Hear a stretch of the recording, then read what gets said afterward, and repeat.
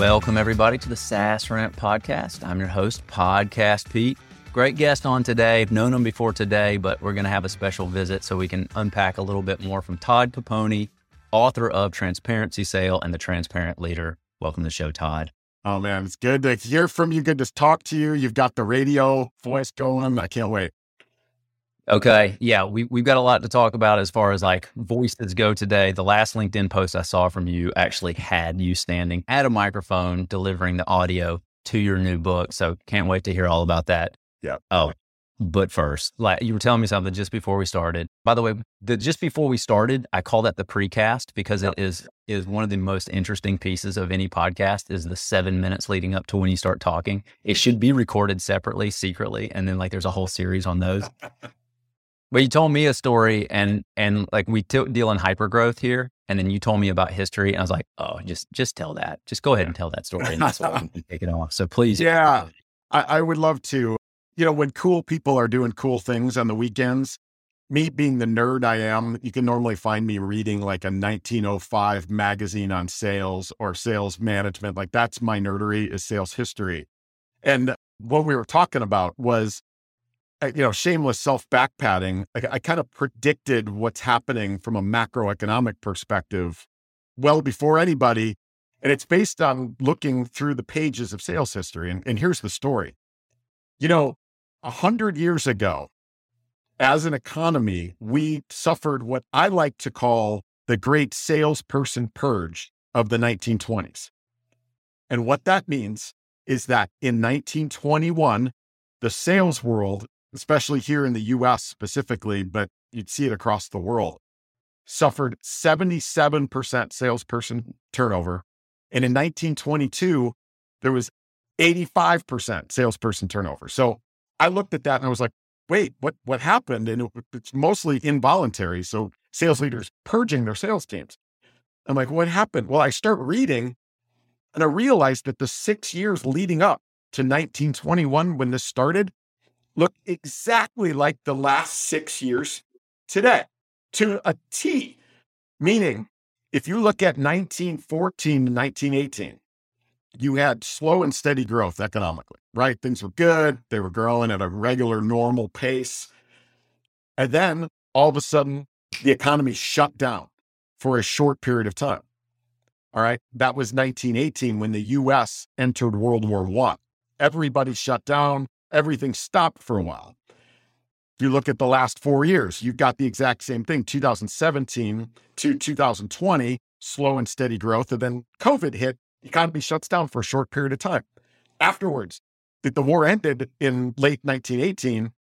We came out of it with massive speed of growth, right? Just investment everywhere. It's the Industrial Revolution, the progressive era of that. What happened was we had what you could call the Great Resignation going on because there were so many more roles available than there were salespeople. So salespeople changing jobs all day long, right? Chasing money. Wow, that sounds familiar, right? Late 2020 through 2021, we had the Great Resignation where there was mass turnover and that was voluntary. Back then, it was 65% turnover and it was a lot voluntary. The last numbers I saw showed that the last couple of years for us, we were experiencing around 57% salesperson turnover. But then what happened? Inflation spike, massive inflation spike. Back then it was 7% and they were considering that catastrophic. Here we hit the low 9%. So 7% was catastrophic. Holy crap. And so you had the inflation spike and then all of a sudden the bottom dropped out. We had a depression in 1921 that nobody talks about, late 1920 to early 1921. And as a result, instead of revenue at all costs, you talk about SaaS ramp. Like back then it was like, hey, revenue at all costs. And then coming out of it, they're like, hey, you know what? Probably be smart for us to think profitable growth instead of revenue, right? And they started purging sales teams. Now, I was not ringing the hear ye bell, the end is near, like anything like that. But you could see throughout history that we've experienced the same types of environments. We step on the same rake over and over again. And when you can see that, you could predict it. And that's part of what I find so fascinating about sales history. But I've been telling people, listen, we've got to prepare. There's some things that we can be doing to make sure that our sales organizations are prepared, because look throughout history too, you'll see that so many of the most successful companies in the world today were actually founded during economic downturns. There was something special about what they did. We see that in SaaS as well, because whenever it turns down, you'll see new products that's ripe for a little bit of turnover and churn, some change. So that's interesting. And 100 years perfectly. So like you threw out the 1922 number all the way to 2022. And then, it's funny because you mentioned like you don't hear about that one. I don't hear about that one, and I'm not sales history buff, but just being through too much schooling in my life and then teaching, but if you're going to hear about something happening in the 20s, it's not going to gear in on that little nugget right there. You're going to shoot your one moment in time to, some flappers or something like that. And then eventually to the Great Depression. So that's really interesting. You're the only one I ever hear talk about sales history. And so there was even some books that you released on LinkedIn. You're like, check this one, this one, this one, this one. I was like, oh my God, because you can't believe what's out there. Yeah. So yeah, thanks for your weekend nerdery. That is a unique perspective, 100%. Exactly. It's so funny that when there was a private equity partner that was joking with me that he was like, Todd, you know what you should do? You should scroll LinkedIn. And then when you see a post that's got a lot of action around it, you should duplicate the post, but with quotes from 100 years ago. Cause I literally could. So much of what we talk about today and see today, they were theorizing 100 to 120 years ago when really modern sales began, right? Like when we look at organizations that hired their own salespeople, then hired people like you, Pete, that, enable them and train them and do it in the culture of their own organization. That started in the late 1890s with companies like NCR and Burroughs Adding Machine, and then grew through to the early 1920s. And it looks exactly like today. Same objections, same challenges, same comp issues, all of it looks exactly the same then that it did today. That's so interesting. Maybe it was another one of your posts then too that was showing all the things back in time of these are issues we've never seen this before, and it's decade by decade showing that, and the paper gets yellower and yellower as it goes back in time. Exactly. That was exactly it. And it's funny, side note, and we didn't prep for this, but when you look at that stuff and you look at the challenges they had, I recently had I recognized something, and I think maybe for your listeners, they might love this. One of the things they didn't complain about was forecasting, right? You talk to every leader, every revenue leader of every SaaS company, and they're like, man, I wish I could be a better forecaster. I wish I could create a culture where my team was better at forecasting. 100 years ago, that was one thing they didn't have problems with, which is really interesting, right? And so I, being the nerd I am, I'm like, I got to figure out why. Why was forecasting okay back then when they didn't have CRM, they didn't have Slack, they didn't even see each other, right? Their reps are remote and they're communicating via wire. What was the difference? Here's the difference. And it's profound and it's easy. For anybody that's ever watched the movie Glengarry Glen Ross from 1992, there's a scene in it that you all know. And if you don't, YouTube it. Just be careful, because when you watch it, last time I watched it, I think I cried myself to sleep afterwards. It's brutal, but Blake, played by Alec Baldwin, he comes in from the head office of Mitch and Murray and then berates the sales reps. And he goes through this abusive rant, but he actually got one thing right in it. On his chalkboard, he had the letters AIDA on it. I don't know if you remember that, but AIDA. He got one of the words wrong, but he walked through what the buying process is, right?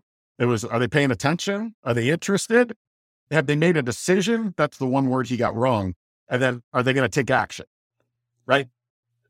What's interesting about that is back in 1898, Elias St. Elmo Lewis wrote about what every buyer goes through on their buying journey. It was AIDA. Are they paying attention? Are they interested? Have they developed a desire? So that was the one word wrong. And then are they taking action? That was not only the journey that buyers took, but it became the basis for every sales process and every forecasting methodology. Everyone from 1898 into at least the 1940s that I'm able to see. What that means is that sales reps back then Their entire focus was based on recognizing buyer behavior. The endorphins that they got from running through sales process and forecasting stages were based on buyer milestones, not what the seller was doing. Where I'm going with that is fast forward, and we wonder why in 1993 with Siebel, and then 1999 with Salesforce, and then HubSpot, out of the box, what are the CRM stages that are based on your pipeline? They're all seller activities, right? There's, qualify, discover, demo, send a proposal, close, all of them. And we wonder why, and then all sales process, every sales process that I was brought up with in selling were what sellers are doing, seller activities. And every endorphin rush I would get is, hey, I delivered a proposal. Isn't that great? We lost our connection with recognizing buyer behavior. And we wonder, why is it so hard to predict what a buyer is going to buy? Well, could it have something to do with all of our processes are based on what the seller's doing?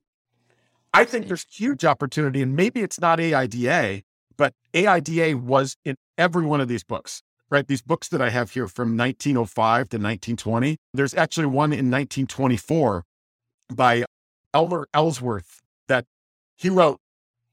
Every philosopher on sales concedes, and he uses the word concedes, that the buying process is AIDA, right? He's got a chart in it. Like, we're not even going to talk about, because we all know that's what happens.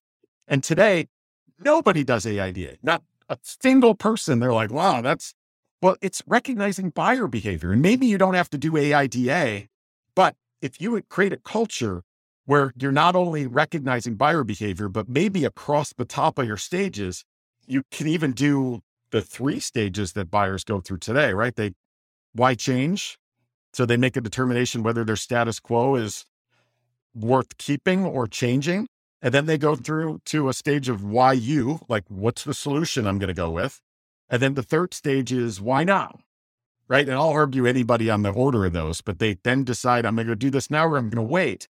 If you layer those across the top of your sales forecast stages and then create an environment where your reps are taught to recognize that, and that's where they get their endorphins, your forecast will become more accurate overnight. Like we did when I was the chief revenue officer of Power Reviews, our forecast was sickeningly like right on. I wrote a lot about it in the new book, The Transparent Sales Leader, but this idea of recognizing buyer behavior changed the culture, changed the relationships, but made the forecast more accurate. That is a lesson that history got right that we get wrong today. Okay, so super interesting lesson from history. Everything from like being able to bring in some Glengarry Glen Ross is like never a bad thing.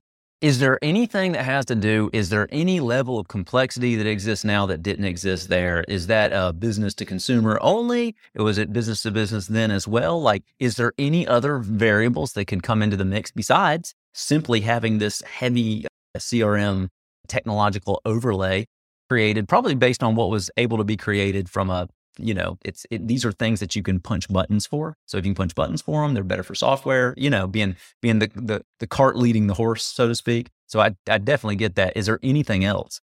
Well, I'll tell you what's interesting is, so 1916, so 106 years ago, Detroit, Michigan, something called the World Sales Congress was taking place. This was the first of its kind sales conference like we have today, but it was attended by 3,000 salespeople and dignitaries from around the world, really. What's so interesting about it is the keynote speaker was then President Woodrow Wilson, right? So think about a sales conference today, like the president of the United States come keynote, like why? Well, I'll tell you why. Back then, it was B2B in a huge way. We were in the progressive era of the Industrial Revolution where we had figured out manufacturing. And while the rest of the world was getting into World War I, the US saw this as an opportunity to get a head start, right? And so there was a lot of emphasis put on B2B selling back then. The one thing that's the same but different, if I can say that, is back then the sales profession was trusted and respected and even admired. It was taught in every university, like Harvard, like Yale, like all the Ivy Leagues, all the Big Ten schools, like Michigan, Ohio State, they were all teaching sales back then. They were actually teaching at high school. There was 11 Boston public schools that were teaching sales. Why? Because there was such a desire for it. But there was a culture that salespeople doing right by their customers, the right solutions at the right price at the right time, lifted all boats. Because when we did that right, our customers would succeed. When they would succeed, they would hire, the economy would grow, and we as a US would become a superpower because we would get this head start. Mm. So back then, like when you think about slime, there was no slime back then. Sales was like the cool people were in sales. Now you fast forward, we went through a big dip, 1960s, 1970s, where sales became super slimy, still shows up on the bottom of Gallup's annual list of trusted professions, right? But now I see it coming back a little bit. And I think it's because of the blowhorn by which companies can use when they have bad experiences. And that now we have to be upfront. We have to be honest, right? If the truth won't sell it, you don't sell it anymore. That becomes so much more important. And then you combine with that back then, the customers would buy something, they would use it, and they would move on. Sometimes there was more to sell. Sometimes there wasn't. Today, every deal is as a service deal, right? Like it doesn't matter what industry you're in, SaaS, and there's PaaS, right? Product as a service, and, services companies that require great relationships because again, the blowhorn is so loud that you have to do right by your customers or you will fail as an organization. So that's why they're the same but different. And I'm hoping that our profession comes back and learns how to sell the truth, like kind of the point in my first book, The Transparency Sale. But it's this idea that if the truth won't sell it, don't sell it. So from that perspective, selling the truth is exactly the same as it was 100 years ago. Interesting. We definitely have to jump into those books. But first, I'm wondering like if the similarities between back then and what you kind of are seeing, hopefully seeing, not just predicting, but seeing come back to light now. I'm wondering if it's because like these are people who are spreading like word of mouth more so than anything else. I don't know if Sears Roebuck catalog exists at the time, or I just don't know how much of a marketing presence there was. So maybe it's like trusted community members. And so if you did right by the customer, they would tell their friends. And then now, like, it's not the same at all, but there's like a digital community maybe that's happening. And so here's your Yelp review for that bad service. Here's your, and you just get smeared so quickly if you don't do well. So you think that played a part in that dip in between versus like what you see then and now? Totally. Like who are you going to complain about or complain to, right? You're going to write a letter, like, no, exactly. And so as a result, you could sell lies and get away with it. I really, from what I can see, and I understand it, is, back when the Great Depression hit was when we really started to see the professional road. So I think that's number one, because you'd have desperation, right? Tough times call for tough measures. You had reps that would go door to door selling because a lot of the selling, even business to business, was door to door back then, but they would bring their kids, right? And just be like, if you don't buy from me, Johnny here won't eat, right? Like you'd have that kind of stuff, which got slimy. But I believe that a lot of the core of what happened was this change from being buyer-centric to being seller-centric. That really started to illuminate itself in the 1950s when you had companies like IBM that are selling these massive machines, right? Like these machines cost more than airplanes do, like they're insane. And so the sellers had to become seller-centric, right? They had to make sure that they were qualifying the crap out of you before they would spend their time. Like, hey, this is going to cost a lot. Like that's where BANT started. But we became very seller-focused and seller-centric, and we lost our face-to-face, our eye-to-eye, our shake hand to shake hand type relationship. And that's part of it. The other part of it is technology, sadly, right? Like you look at today, we all talk like we're in this sales technology revolution, right?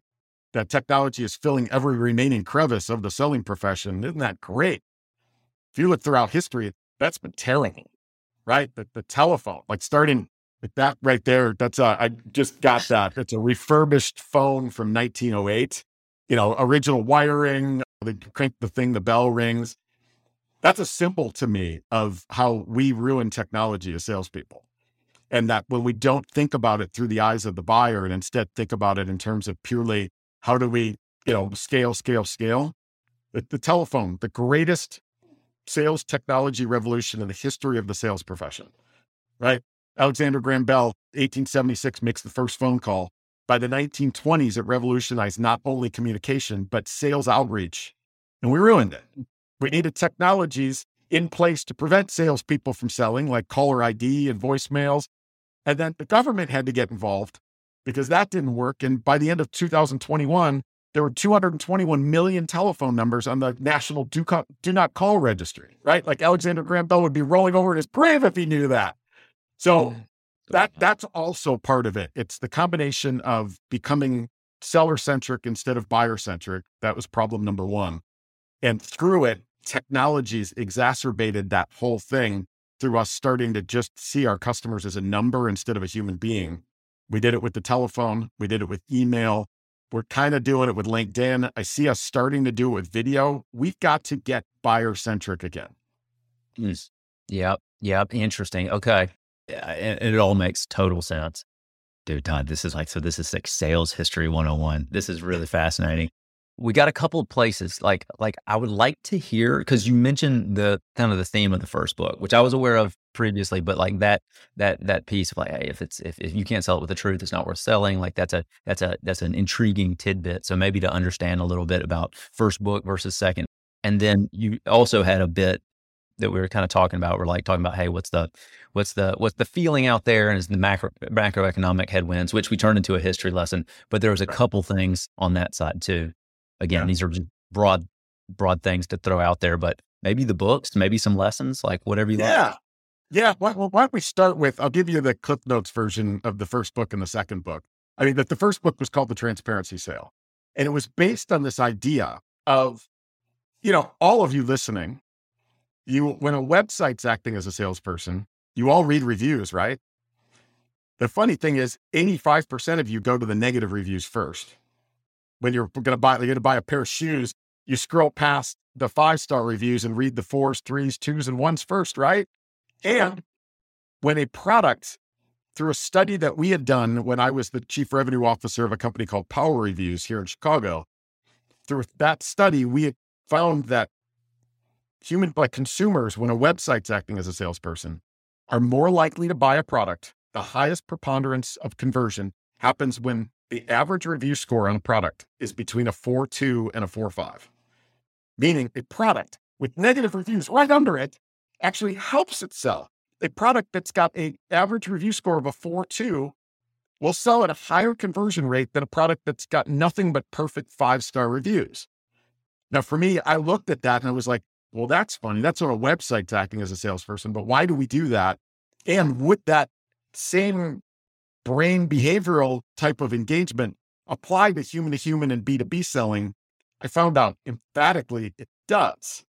That when we actually lead with the truth, right? That, hey, listen, you might not like this or this, but if you're cool with those things, you're going to love this, right?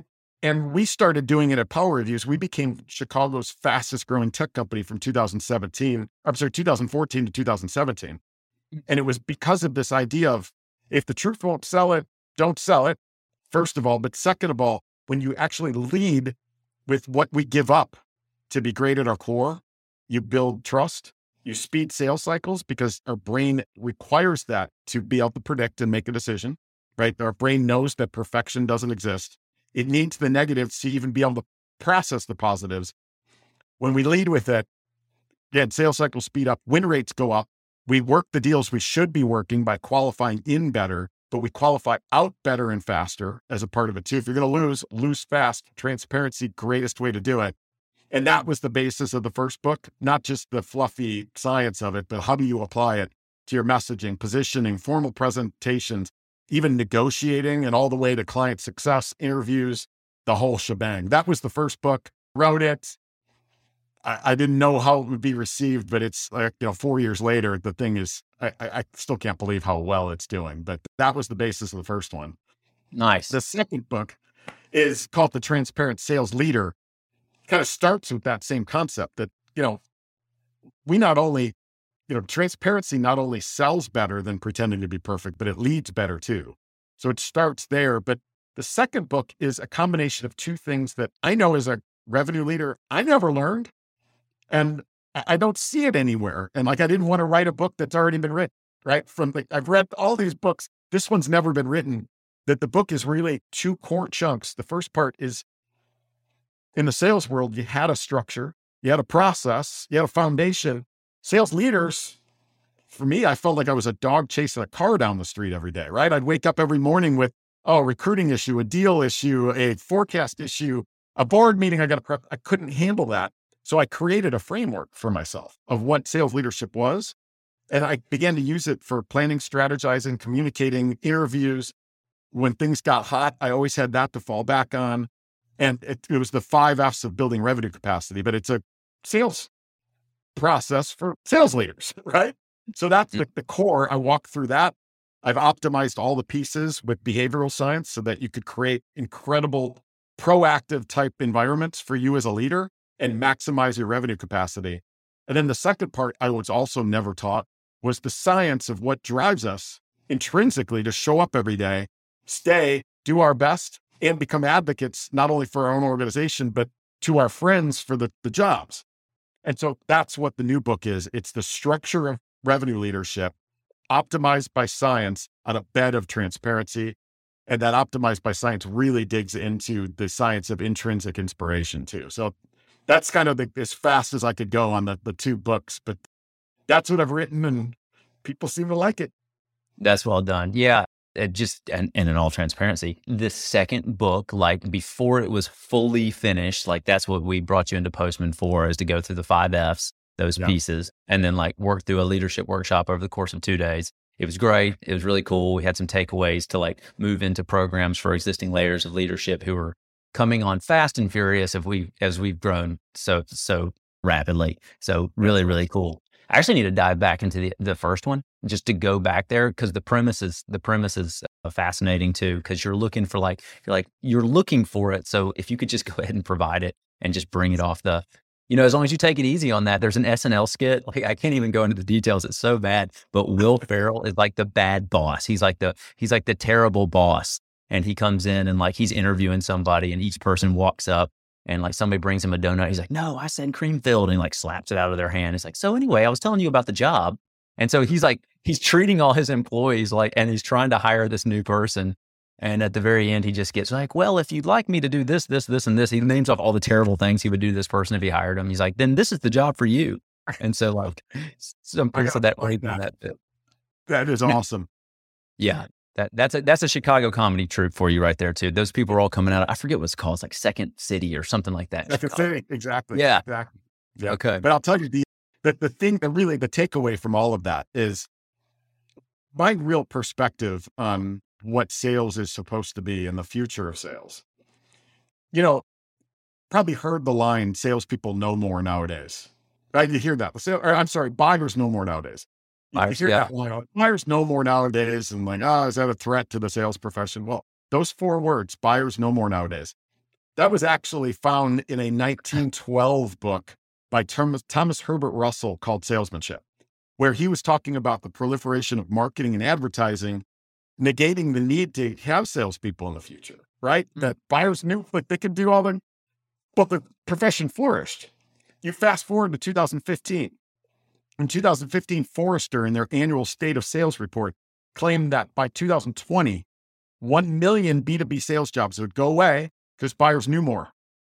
And that hundreds of thousands of college students wouldn't graduate in the profession because of the proliferation of e-commerce and the ability for buyers to just go through the process on their own. What do they need salespeople for? Well, by 2020, instead of it going down 1 million, it doubled. Why? Because more information does not make it easier on buyers. It makes it harder.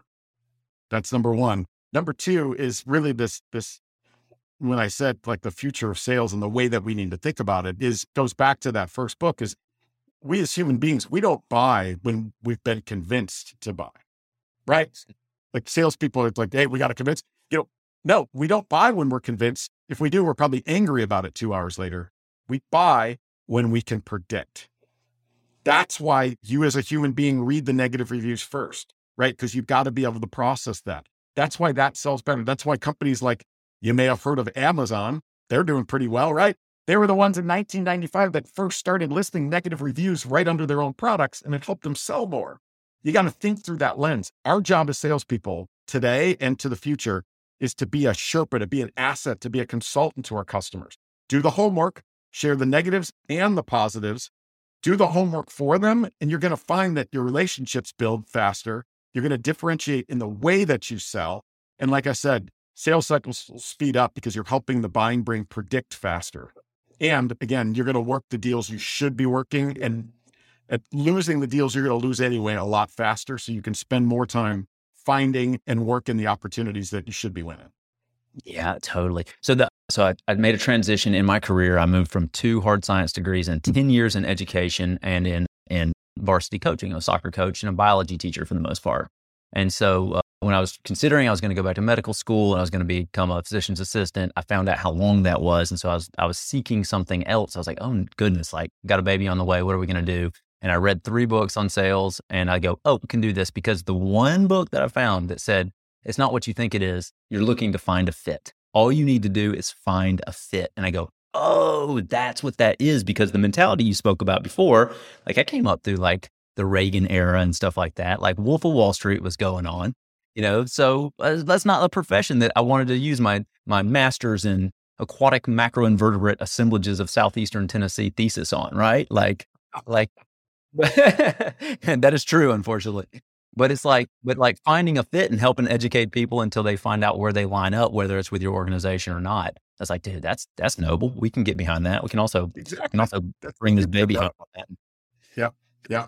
So the quick thing though, you had asked about kind of the macroeconomic environment. And, as I'm looking at that and I'm advising companies on just the way to think about it. Yeah. Scroll through LinkedIn and there's advice everywhere, right? Like everybody talking about what you should do as the economy tightens. I have 2 quick ideas for leaders that I don't think you're going to find elsewhere. Totally. At least I don't think so. The first one that I want everybody to think about is this idea of when you, as a human being, hit a personal recession, right? Like you can see in your own life that, dollars are tight, checkbook doesn't look the way it did before, or I can't predict whether or not it's going to continue to look good. You all do 3 things, right? The first thing you do is you probably cut off your discretionary spending, right? Like any of the nice to have stuff goes away. So I don't need that new couch. Like that could wait. We got a couch that works. New car. Maybe I don't need that personal trainer. So that's number 1. Number 2 thing that we do is we look at our necessary costs, like the things that we absolutely need, and we seek to cut costs on those, right? So instead of going to Whole Foods to buy a gallon of milk, maybe you go to Aldi. It's still a gallon, it comes from a cow, it's milk, right? And it costs half. That's number 2, right? Cut off discretionary, reduce costs. And then number 3 is we seek to extend our runway on the things that we need that maybe will be scarce in the future, right? Whatever it is. Back in 2020 in March, what was perceived to be scarce was going to be 2-ply toilet paper, right? Like everybody lining up at Costco and filling their carts and hoarding it. That's what we all do. Now think about it from a macroeconomic perspective. You do that as a human being. All your companies that you're selling to are filled with human beings. As things get tight for them, they're thinking those same 3 things, right? Delay the discretionary, reduce costs where they can, and extend their runway on the things they know they're going to need. What I've advised people to do, I did back in March of 2020, and I'm maybe a little softer about this now, but advice piece number 1 was back then I was telling people, go to your website, look at your messaging on your website. That's who you are. Think about the messaging that you're enabling your reps to do. Hit select all and then hit delete. And then get the room and go, all right, who are we based on the fall of 2022, right? And the macro, who are we now? Back then it was in April of 2020, our value proposition has to be different than it was in, December of 2019, right? Because the whole world had changed. As the world's changing now, all of you, advice number 1 is hone your messaging for today. Your messaging, if it was written 6 months ago, no longer relevant. Start it on. And I still am seeing these websites that sound so fluffy and like, we're going to, you know what? That was cool when the market was thriving. It's not going to be cool when the market's tight.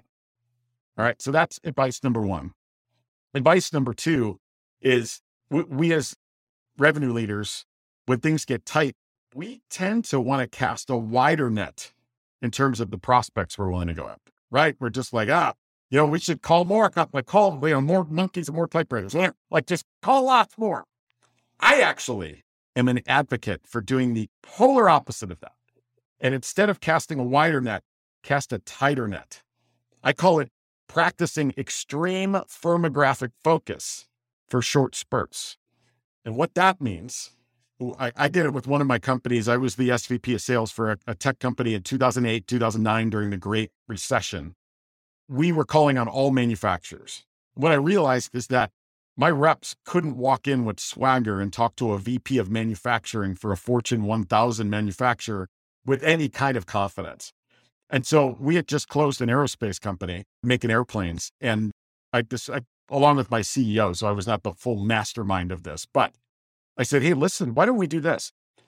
We hired a consultant that knew aerospace and defense cold. Like, the guy had been in it for 40 years, older guy, hired him to come work with the team and just teach them about what they care about, what they're measured by, what they read, where they go to get smarter about their own business.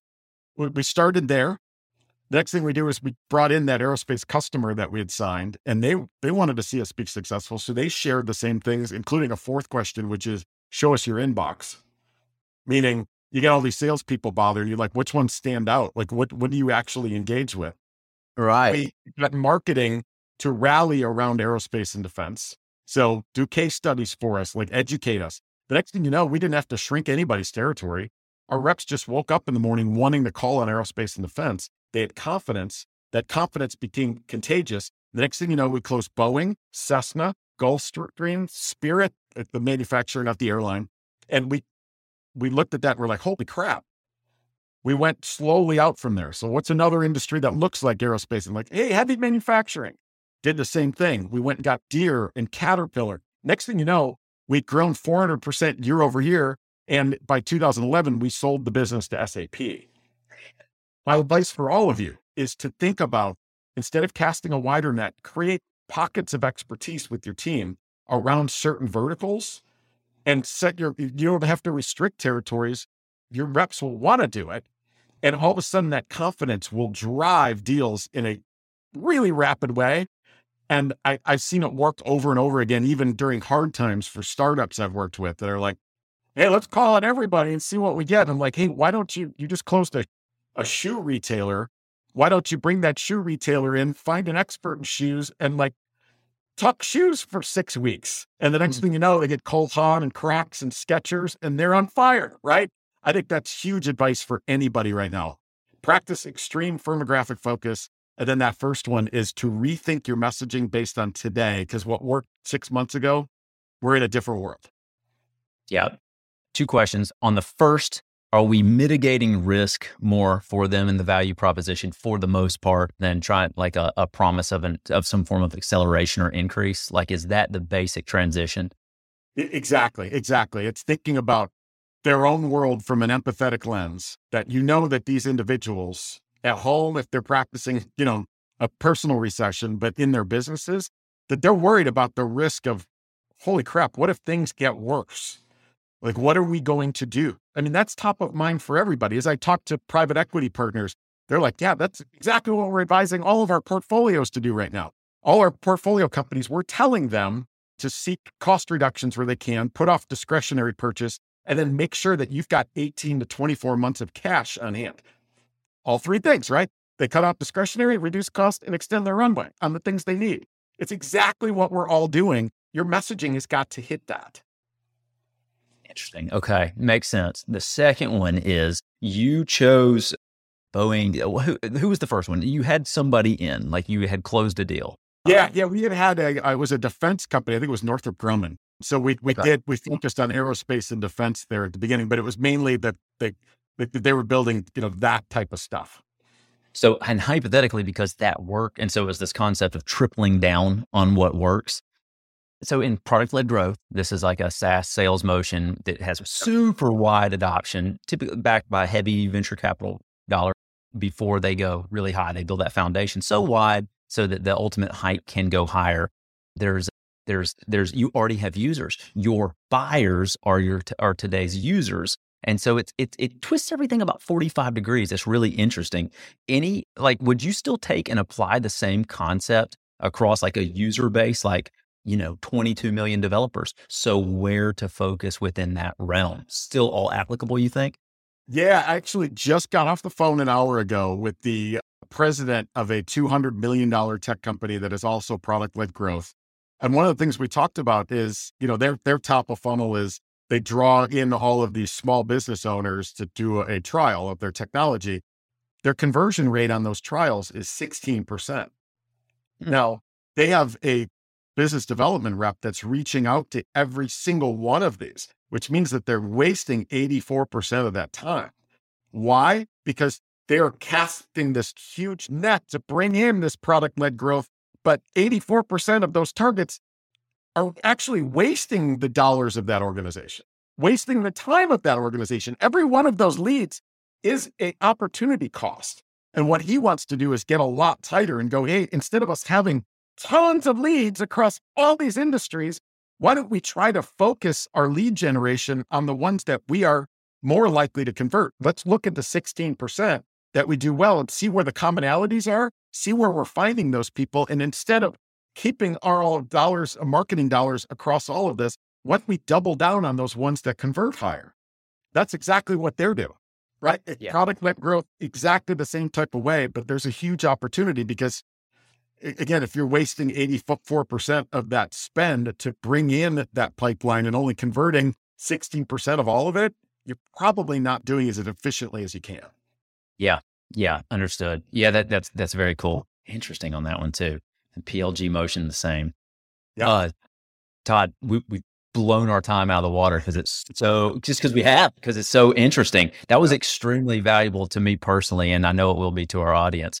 I mean, I don't know if a smoother way to say it, but like a little bit of a call to action. You've got 2 books. They are both released. The Transparent Leader's released as well. Yeah, it's on paperback, is in wide delivery as well as Kindle version. We were joking. I'm in the studio right now. So depending on when you release this, I'm hoping to have the audiobook version out by the end of October, beginning of November. And then there's a hardcover. It's set up for print on demand. So if you order it on Amazon, it takes like a week or 2 to get if you want the sturdier book, but the paperback's everywhere, Kindle. And yeah, I hope you love it. Awesome. Will it drop on Audible? This is a personal question only. A lot of people use Audible, but okay. Yeah. Audible. Yes. Audible is what I'm recording for right now. Sweet. All right. That is so good. Well, I'm so excited for you. Like, this is really, really interesting. It's super fun to watch your journey and everything, and like where you've taken it from your high powered, like sales leadership roles. And then we were super happy to have you at Postman last year and can't wait to do something again. Love to, man. Thanks for having me on. This was a blast. Thanks, Todd. Cheers.